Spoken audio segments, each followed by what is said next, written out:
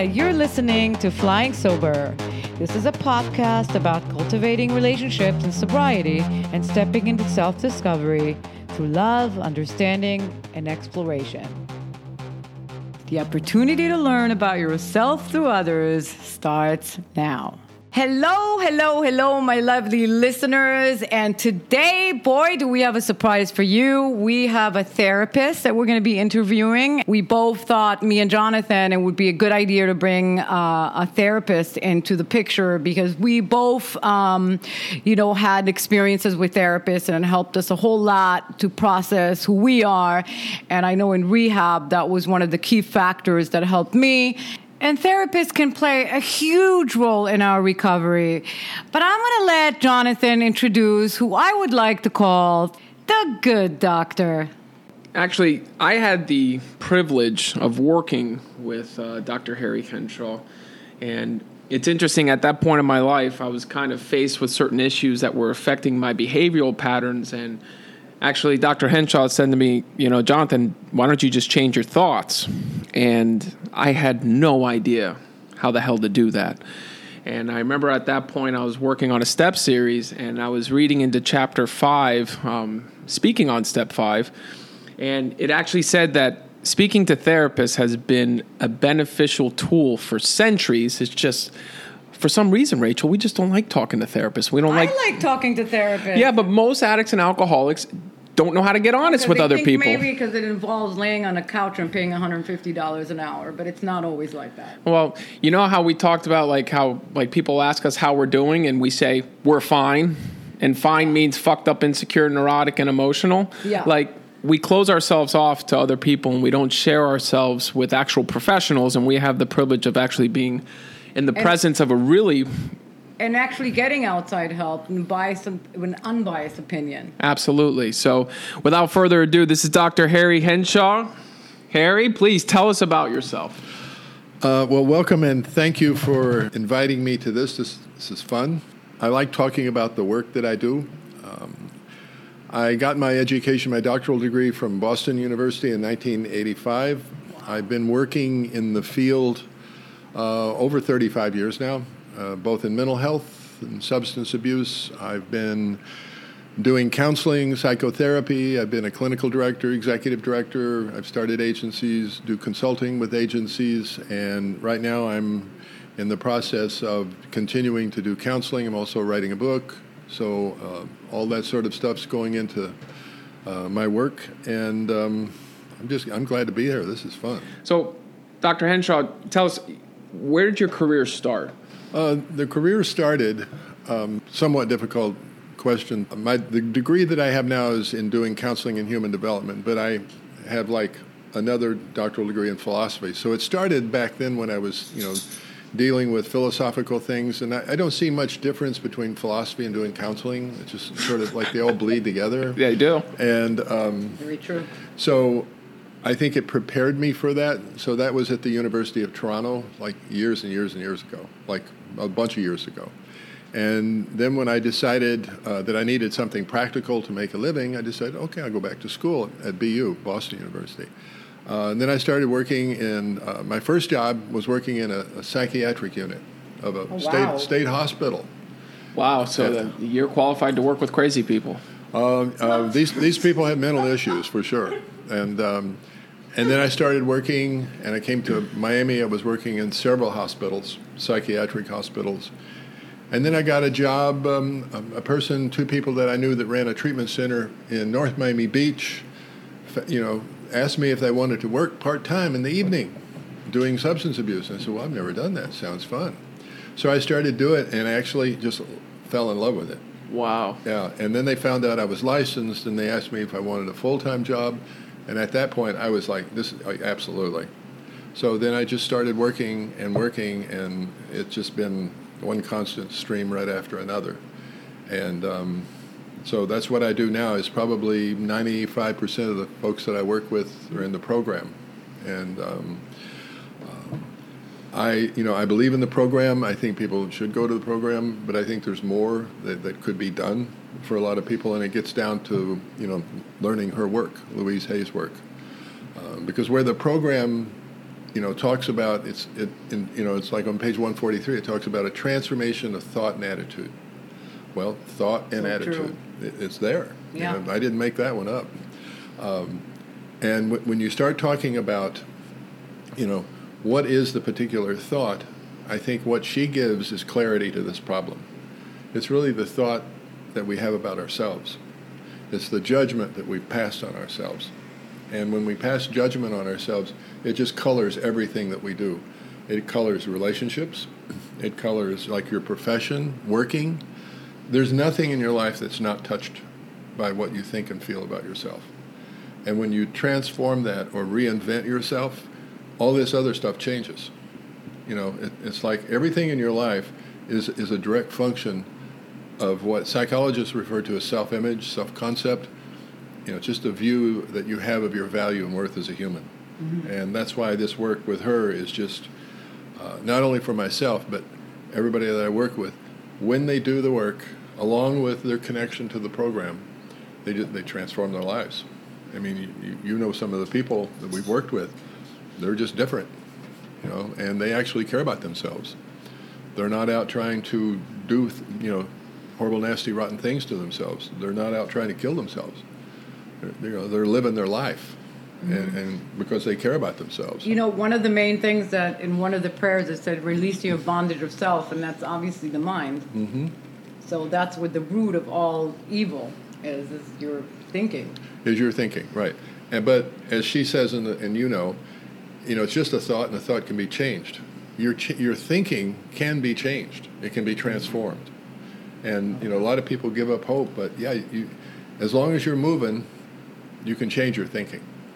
You may need somebody to show you how to do that, which makes sense, but you can do it. So there's always hope, and when you start to create, you start to feel better. Our thinking creates our emotions. So when you feel bad, you're having some negative thoughts going around. So when it's like I always tell people, if you're not using drugs or alcohol, you have access to your body, which is your barometer. How are you feeling? If you're feeling good, then you've got positive thoughts running. You're moving in the right direction. If you're feeling bad, that's something to take a look at. That's about your thinking. We had a podcast about that. We were talking about before you meet someone, the potential someone, is take your own temperature. Remember we talked about that? Yeah, we did. Take your own temperature. How are you feeling? Because if you're feeling bad, you're going to invite the wrong person into your life. Well, I have a question that I ask people, and it's sort of I think you might have heard that question. Maybe you have. Would you like to be in a relationship with someone who thinks and feels about themselves the way that you think and feel about yourself right now? Did you get it? Absolutely. And when people really get the question, their answer is immediate. No. Or yes. But in my case, it's usually no. Because that's saying that I don't love myself. And what's the program say? You really can't give away what? Something you haven't got? Exactly. So if you don't have self-love, if you don't have love for yourself... It's funny, a lot of people think that self-love means how you look or how you present yourself to the world. And socially, that's what we're meant to believe, that we have to look a certain way to be lovable. And I gotta tell you, from my experience, it didn't matter how good I looked, what car I drove, how much money I had. None of that got me true love. And by working this 12-step program, I realized that it's an inside job. About respecting yourself. It's about acknowledging yourself. It's about accepting yourself. And it's not, you're not going to find it outside of you. You're not going to find it in people, places, and things. You're going to find it inside. And it's learning, I think it's ultimately to accept yourself unconditionally. And that's why that thing on 417 is so powerful. I could say acceptance, we believe, is the solution to all problems. When you apply it to yourself, then it's powerful because you accept yourself completely as you are in the moment. And that's hard for a lot of people to accept. Well, I'll be better if I get, and then they start naming a litany of things outside of themselves. And that's not what this is about. This is not about your condition in life. It's about your beliefs about yourself. Yeah, but what if someone feels completely lonely? Oh. And they feel like they need to fill that with another person in their lives? Does that also mean that they're not... A lot of that can be... Love themselves? No, they don't. because they're thinking like they need somebody else. We refer to it as codependency. It's like you believe that you need somebody to be whole. Yeah. To be complete. And the truth is you really don't. Because, if you're to start to love yourself, and this is kind of an interesting. So when you start to love yourself, you create access to another connection. And that's to your higher power, God, source, spirit, whatever you want to call that. So when you start to love yourself, you start to create this connection. So there's a direct relationship with me loving myself and me getting connected, if that makes sense. It actually does make sense. And something you said that it's so prevalent for me and for anyone that I work with, you said that, basically our thoughts about ourselves really dictate our behavior and how we operate. And immediately to my head, what came into mind is like what happens when you actually take a proper fourth step and a fifth step and going through your amends and everything else. That's making peace with your past. So your changing can change, right? Oh. Because you're getting rid of that garbage and you're getting rid of those self-limiting beliefs. And for me, it's interesting enough, like I used to work with Dr. Henshaw. And I mentioned before we pressed the record button how much he helped me. And he was just like, what are you talking about? Dr. Henshaw, you remember when I was dating that girl? And the one that, he'll look at that smile on his face, he remembers. I was dating this girl, and I was doing everything under the sun to try to make her happy, and things just wasn't working out, and she broke it off with me. And I remember I went into this like low depression because I was in codependency. Yeah, because your identity was in her. Exactly. Right? It was defined Precisely. by Yeah, someone else. exactly. I was just saying that to someone else. And so, being loving, he gave me the Louise Hay book. And he said, why don't you take a read in this and really see what's going on and start doing some mirror work? And I was like, okay. And it says it in our literature, and it's so true for me. Like, until you're in enough pain, you're not going to want to do anything. And I was in a lot of pain. And unfortunately for us addicts and alcoholics, I mean, Dr. Henshaw, you've seen it in your experience, we have a high tolerance to pain. Like, we can go through some of the most horrific things that we cause towards ourselves, and then someone makes a suggestion, why don't you change something? And all of a sudden, we're just doing it over and over and over again. But this time, I was ready to listen. And until we heard enough, that's where the awakening happens. And not just with addiction, with a lot of other things too, right? No, absolutely. And I read the Louise Hay book, and I started realizing that everything that happened in my life was for a purpose. Everything. When it came down to childhood experiences, like I loved when she actually said you get to choose your own. You chose your parents. You chose your lifestyle. You chose certain things for yourself. And when I had realized and accepted that I had the power of choice, I started switching my actual experience for myself. Like I've said it before on this podcast, like I had some father issues, and all of a sudden I switched it in my head that my father is the spirit of the universe. So all of my lessons and everything else was coming from source. And when I started doing mirror work, and I actually started getting in the mirror, I started saying certain things to myself. I started saying, you are happy and successful. The universe is providing for you abundantly. Right before I met my girlfriend, I was doing mirror work every single morning. You are sexy.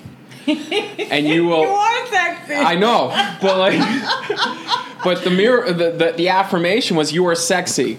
And the woman of your dreams will approach you. Right? And what's interesting enough is our listeners heard it. I was sitting at Flanagan's meeting with a sponsee, and a woman approached me. Like, when you put it out into the universe, first, for me, in my experience... It hears you loud and clear. It hears you loud and clear, but you have to make peace with it. Yeah. You have to make peace with the universe. And for me, and this is what I wanted to ask you, Dr. Henshaw, a plethora of questions, but have you seen anybody... Like, in over 20 years of experience we have with this gentleman. Yeah. He's worked in addiction. This is an honor, guys. No, it's unbelievable. And Dr. Henshaw, have you seen anyone that has a happy, useful, and full life that has recovered from addiction that is not engaged in a 12-step program? And if so, what kind of things are they doing? Like, because we're not here to only say, like, I'm not here to only say, listen, there's only one way to do this. Mm-hmm. But from my experience, I haven't seen it. Now, from your standpoint, have you seen it? I personally have not, and it's something that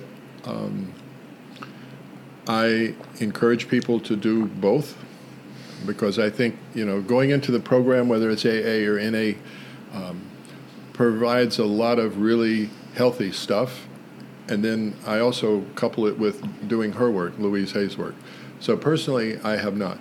Does that mean that some people have it? I don't know. But in my world, you really need both. And, because you just need both. The people that I've seen that do both of them, into it completely, committed to it, they change their life. They really transform their life. And what would you say about people that don't want any self-help? They just think everything's fine, and they go... Well, I think the thing that stops a lot of people... What stops them, from looking further into it? Basically the belief that they really don't think that they're good enough, and they're not going to change or transform that.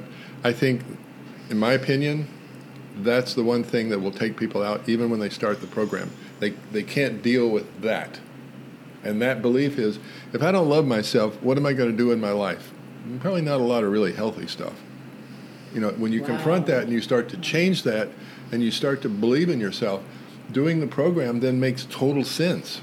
Total sense. That's when your self-worth changes too. Well, it's when your self-worth changes, and then you have, I was sitting in a meeting once, because I do like to go to them occasionally, and some people, I like to listen to. And I was just kind of spacing out and having some lovely coffee at one of the, rooms. It was actually very strong. So I was looking at the 12 steps, and I just had this epiphany in my head. Maybe it just exists in my head. The first 9 steps are allowing you to get clearance from your past. Oh, amen. And then you have 10, 11, and 12, which supposedly will keep you in the present. They're all designed to do that.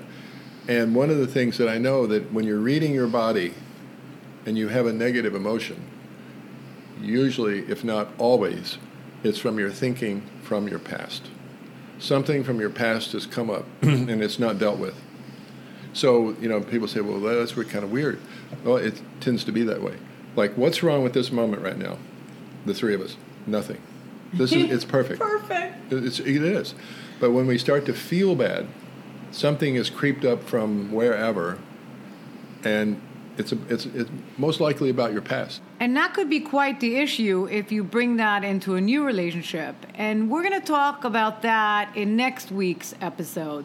So guys, unfortunately, we're going to stop right there because we can't have our podcast go over 20 minutes. Some of you may not have patience for that. So we're going to continue this chat next week. So please tune in.